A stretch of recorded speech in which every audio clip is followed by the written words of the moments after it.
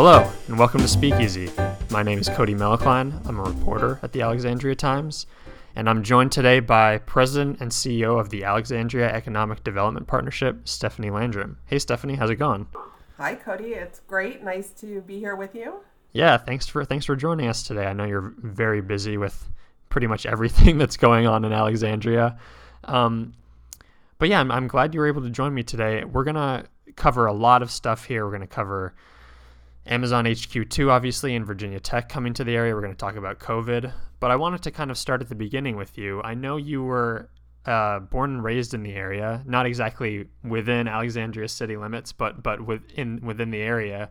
Where were you born and raised? So I was born at Alexandria Hospital, so Okay. I can officially claim that I was born in the city. I was raised just south of the city boundaries in the Mount Vernon area of Fairfax County. So my parents moved there when they actually bought the house from my grandparents. Oh, wow. And so when my mom was growing up, she actually worked at the J.C. Penney in Old Town. And it's been really great for me working in my hometown. There are lots of examples of, I run into people whose kids my mom taught, or, I still see people that I went to high school with now who are professionals working or running businesses. So it definitely feels very hometown to me. Yeah. So were your parents at all involved in the business community, either through their profession or just through volunteering? Not really. My mom was a teacher at a couple of elementary schools, and Okay. so I definitely learned a lot about community that way. It was Yeah. the big joke for me growing up was like we could not go to a grocery store and not be stuck in there for like an hour because my mom would run into a parent, a student, just somebody in the community. And then my dad actually worked for Safeway. He was when I was growing up, he was a store manager. And so he was, definitely part of the business community, but his stores were often outside of our general, to me back in the day, Arlington was a completely different world than Mount Vernon. So it felt like he worked in a different community. Yeah, I'm sure. So how did you find yourself kind of drawn into that world? Because obviously Alexandria has a pretty strong business community. I don't think it's obviously changed a lot, probably even since the time that you were growing up. But how did you first get involved in the world of business? So when I went to college, I went to college as an engineering student, convinced that was sort of the best path for me. And my performance and grades pretty quickly showed that was an incorrect assumption. And so I ended up in the architecture school in the urban planning department. And I had wanted, prior to applying to be an engineer, I had wanted to be an architect. And so I think urban planning is like a really interesting combination of architecture and community and social issues, et cetera. So in studying that, I think that clearly is what led me to this path. When you graduate from with a planning degree, you have a couple of different options. The most obvious is to become like an urban planner and work for a city or a jurisdiction and review building plans and neighborhood plans. And I work really closely with people like that. But maybe the second path, which was a little less clear back when I graduated, was to do something like economic development, where you're working more closely with the business community, but also in helping develop and plan cities. Was there like a moment that kind of catalyzed you into thinking, oh, that I might want to kind of go into economic development? Was there a specific moment, or was it just more of a gradual kind of development in your mind? Well, when I was graduating, I remember I was like looking through the job boards, Yeah. and honestly, I saw a job at sort of a local community group that was more focused on the business community, and that was probably the first time that I really thought, oh, okay, this is a clear path. I could go and work in sort of business. And some of your listeners are probably old enough to remember the video game SimCity. But when you played SimCity, there was like there was definitely like the government building side and the housing side, but there were also the office buildings and the hotels. And so I think as I started to think through what was of most interest to me, it was clear that side of urban planning was the right fit for me. Yeah. How did you know you kind of wanted to end up back in this area after college? I think you went to. I went to UVA. I went to UVA, so not too far away. And like, like every good graduate, I came back and moved into my parents' basement and and found my first job. And one of the great things about Alexandria and the DC region is that no matter, and now is a really great example, no matter what's going on in the world and the economy, this is always a strong market because there's just always activity. And we can talk about like presidential political change. The churn that happens there creates all this new activity, and so every 4 to 8 years, there's this new activity in the market.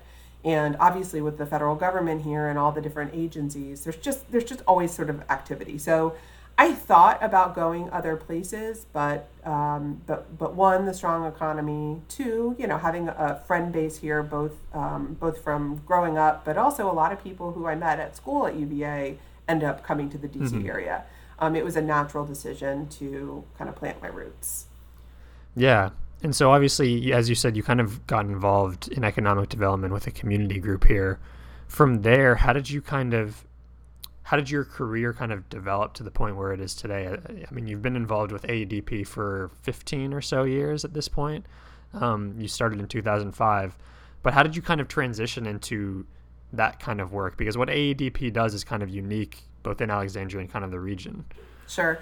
So I think the first handful of years working, I definitely leaned on what I learned in urban planning and was really interested and intrigued by neighborhood plans and I was working in a part of Fairfax County at that time that was considered a revitalization district, and so I was really interested in sort of the policy. And then when I came to Alexandria, I came in as the deputy and sort of had a clean slate. The organization had been around for about 10 years, and the woman who'd been running it for the first 10 years was getting ready to retire. And it sort of opened this opportunity for me to say, what else could we or should we be doing? And I found myself very drawn to the business side of things, understanding how businesses make real estate decisions, thinking through the kind of financial side of their debits and credits and how they then decide to grow or not grow.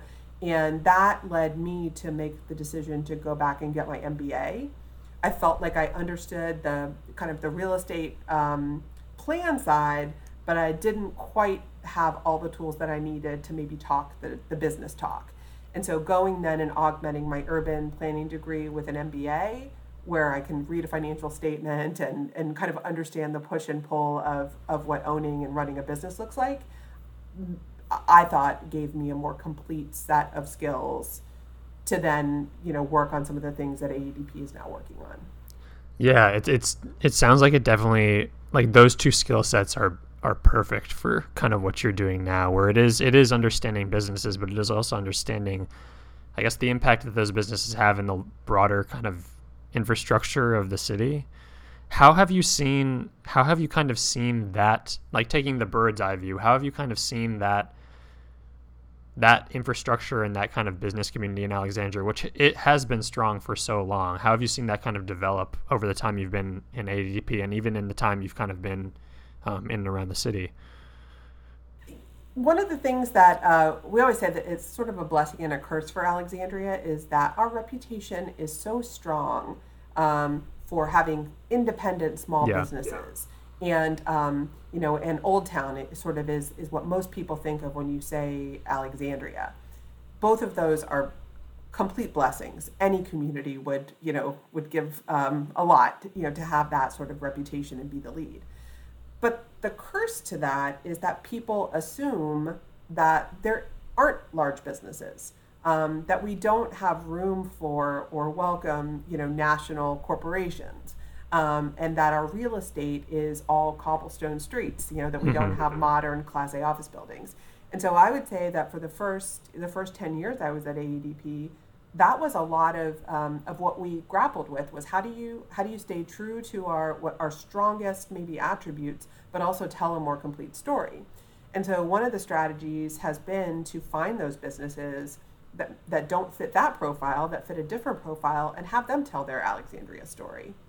And some of that are businesses like homegrown businesses like the Motley Fool, as an Mm-hmm. example, which is a pretty well known national company whose footprint is and home is in Alexandria, but also recruiting organizations like the National Science Foundation, um, working with the Institute for Defense Analysis, these really large federal either agencies or supported entities who also have an Alexandria story and have chosen to grow here because of the workforce and the infrastructure and the great buildings and the community. And so having them tell a story next to a small independent boutique or a cool neighborhood restaurant tells then I think the full Alexandria story.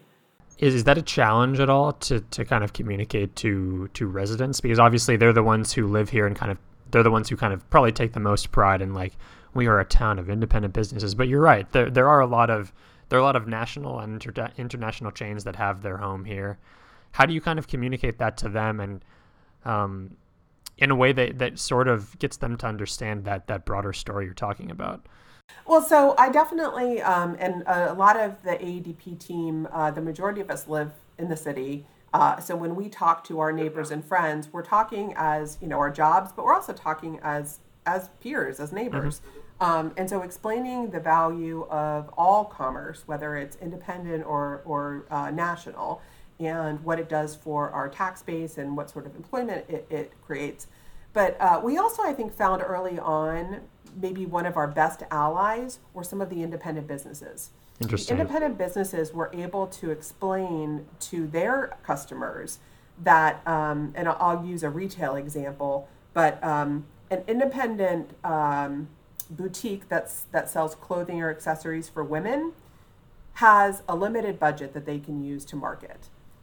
When a national chain that sells skin products, for instance, to that same audience comes in and has the marketing power of the national brand and the money that they spend, they're actually bringing more customers in that ultimately help support the independent business. And so I think it was a little shocking for some of our community, and this has been going on now for years, but Mm-hmm. when they started to hear that like our independent stores actually wanted some national brands to come into the market, I think some of the neighbors were like, well, wait, if they want it and it's going to make them more sustainable, then maybe we should be more open-minded. Yeah, it's interesting because the story is usually pitched as kind of an oppositional relationship between local independent stores and kind of national big box stores. One other, and I know we're going to talk a little bit about Amazon, but I just think it's Yeah. such a good example for this line of thought. Um, two things. One, in many ways, love him or hate him, Jeff Bezos is the ultimate entrepreneur, right? He started a business in his garage. And that's kind of like what we encourage. We're trying to find all these people who are scrappy and have this great business idea and encourage them. And I mean, wouldn't we look back 20 years from now if somebody that we helped, yesterday with a grant turns into that? We'd be so proud. And so some of it is just reminding people that where some of these large corporations, what their ethos is, and kind of where Mm-hmm. they started from. But then the second piece, which I think is probably more people would agree with, is a corporation has an entity, but the people who work at the corporation, they're our neighbors. I mean, they're normal, great people, and those people like independent stores. They like to Mm-hmm. go to a cool restaurant at lunch. And so we shouldn't sort of paint this picture, and this was something we talked a lot about when we were attracting Amazon to the region. They're going to come and make this investment and hire 25,000 people who look and feel like our community, and give opportunities to people who live here, to enter into these cool STEM jobs, but also attract more people. And those people are going to go to the deli that's independently owned downstairs. And they are going to get their shoes repaired at the cool shop that we all make recommendations to. And so that investment by a corporation maybe itself doesn't seem like it's an independent, like win, but it's the domino effect of their investment in the people that they employ that can be so great for our community. But I would imagine it's a fine balance understanding where, like, is this business, this big box international kind of corporation, a good fit for the city? At what point do those kind of businesses overwhelm the independent presence. It's hard in Alexandria because there are so many independent businesses. It's hard to overwhelm that. But that must be, I assume that's a consideration when you guys are doing this kind of stuff. It is. And I think it's a consideration and it's a responsibility. Yeah. So as amazing as the process was for us to kind of win the Amazon and Virginia Tech Innovation Campus deal, that's the shining example of bringing something to the community that generally was really, really well received. And so myself, our team, the organization, following that, have gotten a ton of accolades. That's the great side of it. The responsibility side of it is, if we had, instead of pitching Potomac Yard, if we had pitched the waterfront and we had won this deal on the waterfront, the response would have been very, very different. We probably would have been chased out of town. That's the responsibility that I feel and that I know my team feels, is to understand what plans are in place, to actually participate in the plan making so that we live and breathe it, so that we then turn around and pitch the plans to the right sort of people. And that's something that I wouldn't say that we're unique in doing that, but I do think that not every economic development office is as entrenched and knowledgeable about what the community's sort of vision is as we are.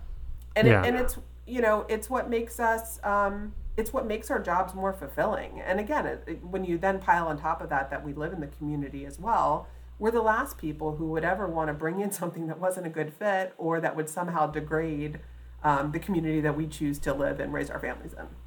Yeah, we're talking about Amazon now, so you might as well dive just full on into the Amazon. Obviously, that's kind of been the big coup for you guys, and kind of one of the most notable pieces of news to come out of the region recently. Obviously, is Amazon kind of establishing their second headquarters here, and I think that tends to get a lot of coverage, but also Virginia Tech coming to the area as well and kind of bringing their innovation campus to Alexandria specifically. How did you? This is going to be a lot of background, but how did you get involved in kind of that process to bring them here? And obviously, it was largely a regional effort, which was notable, and I'm sure part of why they ended up coming here. But what did that process involve, and how did you get involved in the process in the first place? The day that Amazon announced their RFP, their request for proposals, the way that they did it was they just put up a page on their website, and I guess you can do this if you're Amazon, and very quickly the Twitter feeds and RSS feeds picked up on it, and literally within probably minutes of it being up, I'd heard from a few influential people in our community asking me how quickly I was going to bring that project home. As we read and kind of digested, and it was a really great, well-written RFP, and I think in armchair quarterbacking, if you go back and you read that RFP, as a community, it's a great playbook for how technology companies and really maybe some of the more innovative companies moving forward are going to grow, like what's going to be important to them. But as we read through in those first few hours and days, we realized that the client, Amazon, was asking us to respond as a community, as a much larger community than just an individual city.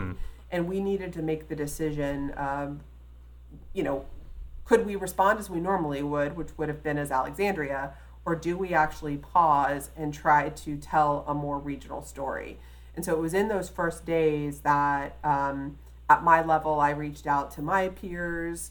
At the elected level, some of the elected officials started to talk, and then the city manager, county managers talked. And so all these entities were kind of talking, and we said, if we want to be successful, we've got to go in as at least Northern Virginia. If we can't do all of the DC region, we've got to go in as Northern Virginia. And so we spent those first couple of weeks figuring out that mechanism, because it didn't exist. There was no way for us to submit to a client sites in Fairfax County and Alexandria. We just had never done it. We'd always been competitors. And so one of the terms that I learned in business school, I don't know if this is the most worthy thing I learned, but it certainly comes to bear now, is the concept of coopetition. That there are ways that competitors can figure out how to cooperate for the benefit of both. I think in a bad sense, I think that's probably called collusion. Yeah. But I think finding our areas that of co-opetition that made sense for this particular project was sort of a founding principle as we put together the proposal. And so it was through those discussions that Alexandria and Arlington paired up and Fairfax and Loudoun paired up. And I will say that, and I think that this is probably something that I say to anybody who will listen, relationships mean so much. And in this particular instance, our ability to partner with Arlington was based on years of relationship building. We had found ways to do things together for the 3 years prior to the Amazon pitch. And they clearly were not as significant as landing Amazon, but building that relationship with my peers, showing that we kind of had similar values and that success looked similar to us, provided that foundation that allowed us to just dive in together on this, like, wholeheartedly. Has that process allowed for, or maybe facilitated more kind of regional cooperation, or whatever the term you used was, but, and you can only speak to this from a very specific perspective, but I would imagine that kind of, obviously those relationships have been established, but that's a pretty sizable project to bring those relationships to bear. I have to imagine it's not like you guys worked together on that and now you're just off doing your own things again. Right. So we created a brand in our pitch. It was Innovation Lives Here, with Nova kind of called out in the middle of it. It's the first time there was ever a brand for Northern Virginia, and we built a whole website and sort of a tagline and the way that it's all presented. We did that all, the four of us, Fairfax, Loudoun, Arlington, and Alexandria, did that as we prepared this pitch. So as soon as we were able to announce that we had won, we actually unveiled this regional brand for the first time. And after all of us sort of took a deep breath and took a couple months, we got back together and we said, all that work, I mean, yes, we won the biggest, project maybe that any of us will ever work on, but it has a lot more work that it can do for us. And so we spent a few months last year in 2019 and put together a regional organization. And we basically said, we're not 100% sure how much work we can do together because we're still all fiercely competitive. But let's build on this momentum and at least sign an agreement that says we want to market together, we want to build on this brand. And so there had been people before me for years who had been trying to do this, who sat in all of the 10 seats of the jurisdictions. But the timing was right, the trust was there, and again, those relationships were there that we seized it. So we founded last September, so it's almost been a year, the Nova EDA.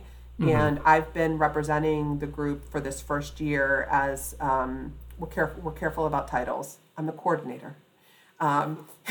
We're all equally important, but I'm sort of coordinating our efforts for this first year, and it's been really rewarding because all of us know that we're stronger together, and the fact that Northern Virginia won the Amazon deal, and Northern Virginia was sort of the name and announce, that was used in the top 20 finalists. That in and of itself was a huge accomplishment because most people outside this region didn't think of Nova as its own thing. It was like the suburbs of DC. So kind of identifying Nova as a place with a brand and recognizing how much investment and job growth there's been here, we knew that we needed to kind of capitalize on the momentum there. Yeah, and obviously tied to that kind of brand of innovation is the not only Amazon but Virginia Tech's presence kind of coming here as well. Was that, I guess for people who don't know, was that part of kind of what they came in as pursuing, or was that something that you guys kind of put together as well? It's a great piece of the story that probably doesn't get told enough. When we during those first weeks when we were deciding that we were going to work as a region, we partnered with our colleagues in Richmond who run the State Economic Development Agency, and they were helping. They were in the process of finishing a strategic plan for the whole state, and they helped us run a SWOT analysis for Nova because basically we said we're going to put in this pitch to Amazon, and so are hundreds of others. And Amazon is smart, and they're going to put everything on a table and compare. So if we don't address what our weaknesses are, there's no chance that we're going to win. So we did the SWOT analysis, and one of the things that the SWOT analysis identified as a weakness was that we have the most talented tech workers the largest concentration of them in the country, but they all have jobs already. And so if you're a company that's coming in bringing these jobs, what you want to see is a pipeline of talented, available people.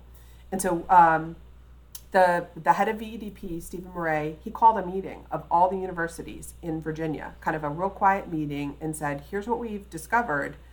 Do any of you have a solution? And Tim Sands, who is the president of Virginia Tech, raised his hand and he said, we have a concept we've been thinking about. We knew that there was this demand, but we were just waiting for something that would maybe help fund it. And so they think about all the, and I say this as a double UVA grad, think of all the amazing universities in Virginia. And Virginia Tech was like, we got this. And so really from that first meeting, they became our partner. Now, there are other universities who are stepping up and have new resources coming to them. George Mason and UVA is actually doing stuff, and the community colleges. But Virginia Tech had the vision and frankly was like willing to jump in as a partner. And so from that moment on, they became part of the pitch. And while they had a concept for what an innovation campus might look like, it wasn't called that. And it certainly went from sort of idea to, building design over the course of the pitch. And so I think that's the other really what was maybe the most challenging but most rewarding part of this pitch was landing that piece of it for the city of Alexandria. A lot of, I'm certainly biased, but I think when we look back at the project multiple years from now, that campus and what ends up developing around it will likely have more of a long-term impact on our Nova region than the Amazon headquarters itself. This episode of Speakeasy is sponsored by Case Architects and Remodelers. Case Architects and Remodelers develop their proprietary case study process to help you explore the possibilities in your home. And now Case has a design studio right in Old Town, on the corner of Washington and King, to go with their 3 other design studios in Maryland, DC, and in Falls Church. Because during these times, home is more important than ever. Visit casedesign.com to learn more and to schedule your personal consultation. How do you negotiate and kind of work with organizations like Amazon and Virginia Tech? Perhaps this applies more to Amazon, but how do you negotiate with these organizations to make sure that you're obviously being accommodating and you're trying to get them to come to the region, but also understanding that you don't want to give up too much control in the situation? Because obviously we've seen situations, obviously most notably in New York, where like a lot of concessions were made to the point where the people who actually live in the area got upset and that deal kind of fell through. But how do you kind of balance being accommodating, but also saying, here, these are the things that we need from you guys. These are the things you can't do here. That has to be a tricky balance, especially with a player as big as Amazon in the room. So I'm sure all of my competitors are going to listen to this podcast. So hopefully they won't take too close notes on this part. But I think it goes back to what we were talking about earlier. Knowing your product, and in this instance, the product is our community and what kind of growth our community expects and has a vision for, but also then clearly communicating that to the prospect. When we first met with Amazon, there's a little of an inside story, but the first time they came to visit and do a tour, Arlington and Alexandria had, a handful of minutes to sit down and talk through kind of our vision. And we sat and think about this. This was like our first date with Amazon, and we basically said, if you want to come and build this sort of project, and you've told us how important it is for the community to want to to embrace it, you're going to need to invest in and support affordable housing, transportation and transit. And you're going to have to support our ability to build a tech pipeline from kindergarten, through university. Like these are things that are important to our community. And if you want to come in and be welcomed, your project is going to have to support those things. Now, a lot of other people would not have sort of led with something like that. They would have said, what would you like? Yes, we'll write a check. And frankly, a lot of the packages that were offered to Amazon were really heavy on money and benefit to the company. The package, I think maybe this is the thing that we're the most proud of. The package that Virginia ended up putting forward, 2/3 of it were investments in the community that absolutely benefit Amazon, but they benefit every other business and every other resident in Northern Virginia. And so structuring that package so that we found, what will ultimately help Amazon, but really what builds on the investments that our community thought was important already. So that was our strategy for negotiating with this with this large project. It's not any different with any of the smaller ones that we do. I mean, another example I'll give you that's much smaller, Port City Brewing. We helped them get a incentive grant from the state a few years ago, and in order to get the incentive grant, you have to give a local match. And so we tried to find, were there things that we could invest in that help Port City, but also help the community? And so we put in a Capital Bike Share station on Wheeler Avenue so that people, so that we're building the network out to the West End. We helped, we put in a bike prep area, et cetera. So that's just the way that we think. It's like, how do we help the business, but also help the community and kind of the surrounding businesses at the same time? Sometimes it's easier that, there are some really clear wins, but that's how my team, we've said from the very beginning, that's how we're going to approach any deal that we get involved with. I think probably a big question that's kind of swirling around these projects right now is where they stand with everything going on with the pandemic currently. Do you have a sense of whether they're still on their timelines? I know at least for Virginia Tech, they were supposed to start their first class of graduates this fall. And colleges are obviously all over the country are reconsidering what education looks like. But where do these projects stand as of now? So the Innovation Campus is definitely on schedule. They are beginning classes this fall. They might even be beginning, kind of as we're talking here in mid to late August. Okay. They'll be operating out of a facility that they already have in Falls Church, and they're doing a mix of virtual and in person. And so they're still working through that. The Virginia Tech Innovation Campus staff is actually working on site in Potomac Yard. They have leased some space in the National Industries for the Blind building, which is open. And so they have sort of a marketing center and executive offices, and they'll be convening different entities there. And then all summer, they've been having meetings with the community about the design of the buildings and the infrastructure. There's some really technical, because it's such a large project, not just the campus, but just all of North Potomac Yard. There are, things like pump stations and roads and, parks and open space that are all being designed simultaneous with the campus. And so the community's been meeting virtually, reviewing all of those. So we're on track for a groundbreaking for the campus building and the partnership building, where there's going to be industry kind of brought in to work with Virginia Tech. That groundbreaking will be, ground will have been broken, I think, by this time next year. Okay. On the Amazon front, they surpassed 1,000 hires earlier this summer, and they continue to lease space in Crystal City. And a lot of their people are obviously working virtually, but again, they are on track with their targets. So the project as a whole has been moving along. Where is ADP at in terms of its response to COVID? I guess the real question is, how has your work changed during this time? Obviously, as you said, relationships are so important. It's a little bit harder to kind of check in with these businesses now. But how has your job changed over the course of the past few months? So post Amazon, we had already morphed a little bit into kind of relooking at who's here and making sure we understand all the different businesses and who has the potential to grow. We brought on a new head of business development this time last summer. And anytime somebody's new, it's really good to start with who's here and learning. Mm-hmm. So he had been working on a pretty significant retention program where we were calling on tens of businesses each month, right? So probably 20 to 30 businesses a month. Then when COVID hit, we basically looked at ourselves and said, well, no one wants to meet with us. All all of our attraction efforts, which a lot of them were based around trade shows or going and meeting with, brokers and industry people, obviously all of that was canceled. And we immediately saw that our businesses, were various industries were really struggling. And so we pivoted, frankly, 100% away from attraction and have really been focused on retention for these past few months.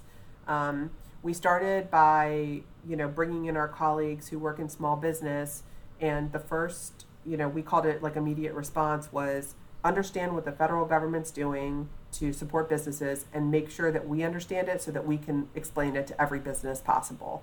And I think the mayor said this a couple of times as well. Like, the challenge was, let's get as many businesses to apply for PPP loans or EIDL loans, right? Like, let's take full advantage of what the federal government's offering.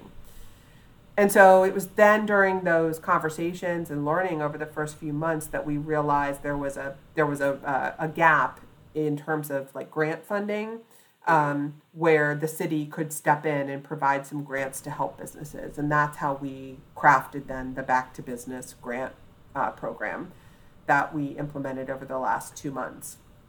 So that's where, the buses are still running on other things. Honestly, we launched a website and a whole new brand during COVID. Oh, wow. Not an ideal time to do that, but it's something we've been working on for 8 months. And at some point, the functionality behind those two things we needed, so we launched it. We have a real estate department that's working with developers. A lot of those projects are still moving forward despite COVID because they have a long life. I can't think of the right word, but a long kind of trajectory from concept to delivery. And so our team who works on those is continuing to do that. But everything else has really just been focused on how do we save and help and encourage as many of our existing businesses during this really awful and unpredictable time. Yeah, and that's obviously something, I think you guys recently announced the Back to Business grant program. You issued about, I think, over $3 million worth of grants to 300 something small businesses in the city, which is impressive, and obviously something that, as you said, was needed by all these businesses in one way or another. Some of them are using it for the protective equipment. Some of them are kind of getting more creative with it. What has it been like to be able to kind of support these businesses that I'm sure you patronize and your employees patronize? What's it been like to support these businesses at a time when they really need it the most? Yeah, I think, especially after just, reliving kind of the Amazon and Virginia Tech project, and you can understand how rewarding that was. Yeah. I really think that giving out these grants and working with these businesses has probably been the most rewarding project that our whole team has worked on. The number, the amount of grants, $10,000 to $20,000, is clearly nothing in comparison to the big project we were just talking about, but the meaning and the impact across the number of businesses, the people that they employ, the visibility a lot of these businesses have, as you said, it's the places where we go out to eat, it's where we get our haircut, it's where we're doing our dry cleaning. It's meaningful. It's also kind of the heart and soul of Alexandria. It's what the businesses that are the face and are and are what people think about. Like when we started, when we were talking about kind of this is what we're known for. Being able to help those businesses and understand how they're using this money to survive has just been, it's been really, really rewarding. And it's every member of our team has worked on it, whether it's been, the team that answers the phone and honestly listens to the desperation or the frustration right from the business owner, to the team that's, processing the direct payments. All of us have felt the impact of the work that we're doing and have really appreciated the opportunity to implement that grant program. What's on the horizon for you and AEDP? I'm sure you guys are still kind of preparing. I know you have a second round of grant funding that's in the works. What else do you guys have on the horizon?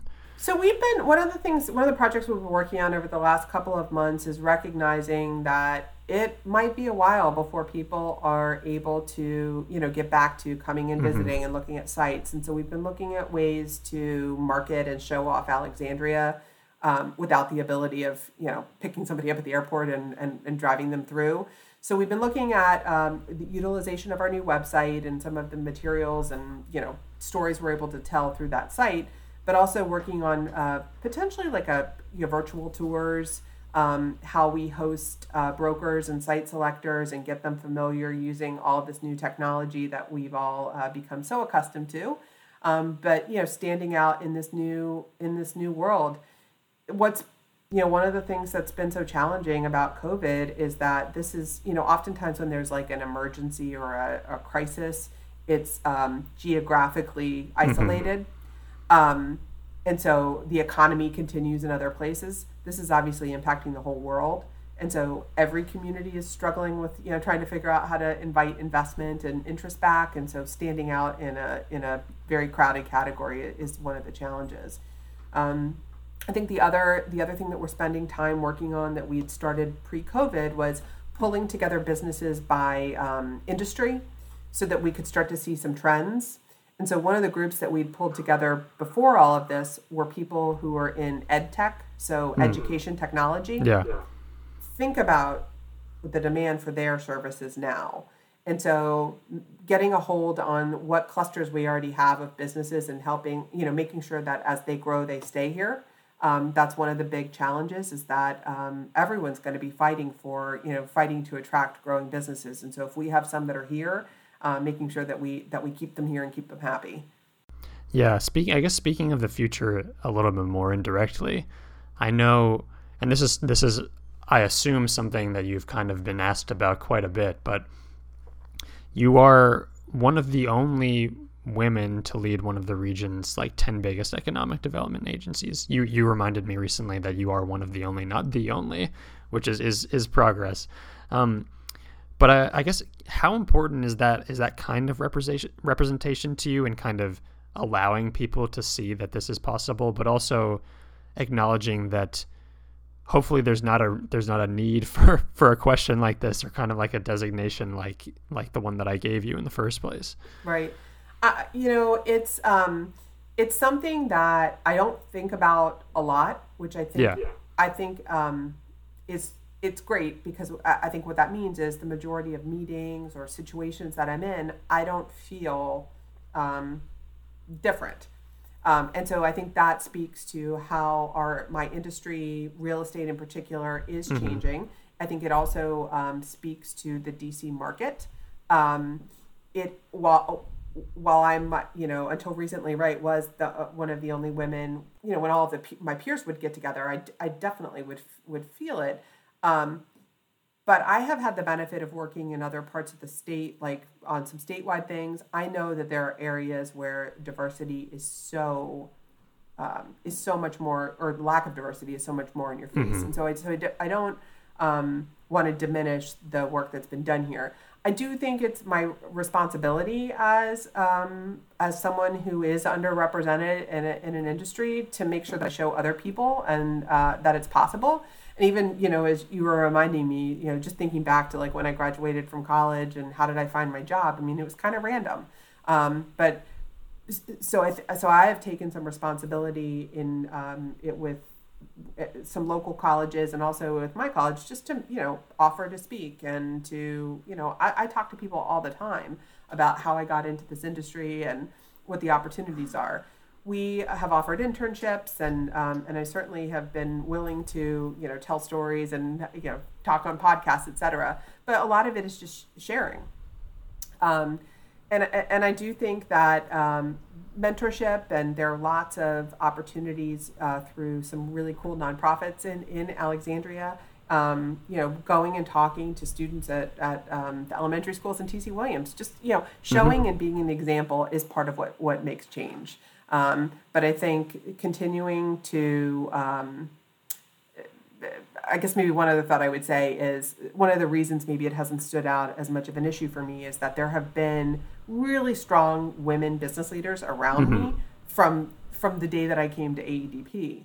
And so having those women as, colleagues, peers, mentors, friends, has certainly, I think, helped me through the course of the last 15 years. Yeah. And then I guess closing out here, and speaking of making change, one thing that we like to do here on the show to kind of connect these episodes is we have a question at the end of every episode that is kind of posed by the guest from the previous episode, and you've been given quite a doozy from City Councilor John Chapman, who was on the show last month, and he posed the question to you, obviously not knowing it was you. He posed the question, why do you think a movement like Black Lives Matter is needed, or is it needed now? And if it's needed, why? If it's not needed, why? Absolutely. So yeah, I would expect nothing less meaningful from my friend John Chapman. So I appreciate the opportunity to answer that. One of the thoughts that I've had recently is how as we were just talking about the pandemic and its impact, not only just in our community, but country and world, right? Like we've never had to deal with something as challenging and literally life-threatening. Dealing with that as a fractured community, there's no way that we'll ever overcome it. And so a movement like Black Lives Matter and the attention it is drawing to injustice over so many decades,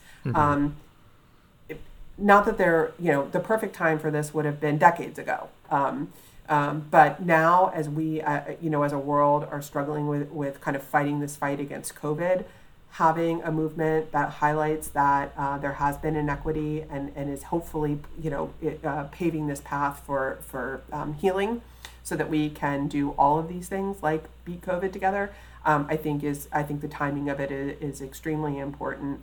I think for a community like Alexandria, diversity is frankly like one of our greatest strengths. And as somebody who grew up in this community, really appreciated kind of the diversity in my high school and my neighborhood and my friends, like I wouldn't trade that for the world. And so I believe that the movement and the attention that it's drawing to the inequities that still exist is more important than ever. And as a community that does have the ability to kind of point to diversity as a strength, I think it's something that we're all paying really close attention to and trying to find ways, looking within our organizations, our business community, for ways that we can help erase any of the inequities that still exist. Yeah. So what is the question you like to pose to our next guest, not knowing who they are? Sure. I think, my mindset these days, I'm really trying to focus on us being in recovery. While this pandemic is clearly, not going anywhere anytime soon, I do feel like we've entered a stability stage where it's not ideal, and none of us would choose the circumstances, but at least it's a little bit stable, and I think that gives us the foundation to start thinking about recovery. So I think I'd ask the next guest, assuming recovery is around the corner, what's the one business or place that you were most excited to return to once it's safe to do so? Yeah, I'm sure we all have a business in mind. If I can sneak one last question in, do you have a business in mind that you can't wait to get back to? Not to put you on the spot. I'm glad this is a podcast because if not, people would really know. I'm really looking forward to getting back to my hairdresser. Okay. It has been... The unsung heroes, one of the unsung heroes certainly are the people who keep us looking great and feeling good about how we look. And it's been really difficult for businesses in that category to operate over these last few months. And so I am looking forward to being able to get back to the hairdresser on a pretty regular basis. Yes, I can relate to that as well. Thanks so much for stopping by, Stephanie. I appreciate it. And I appreciate everything you've been able to share with us. Thank you, Cody, for having me, and thanks for listeners for supporting us and listening. Yeah, thank you, Alexandria. Take it easy.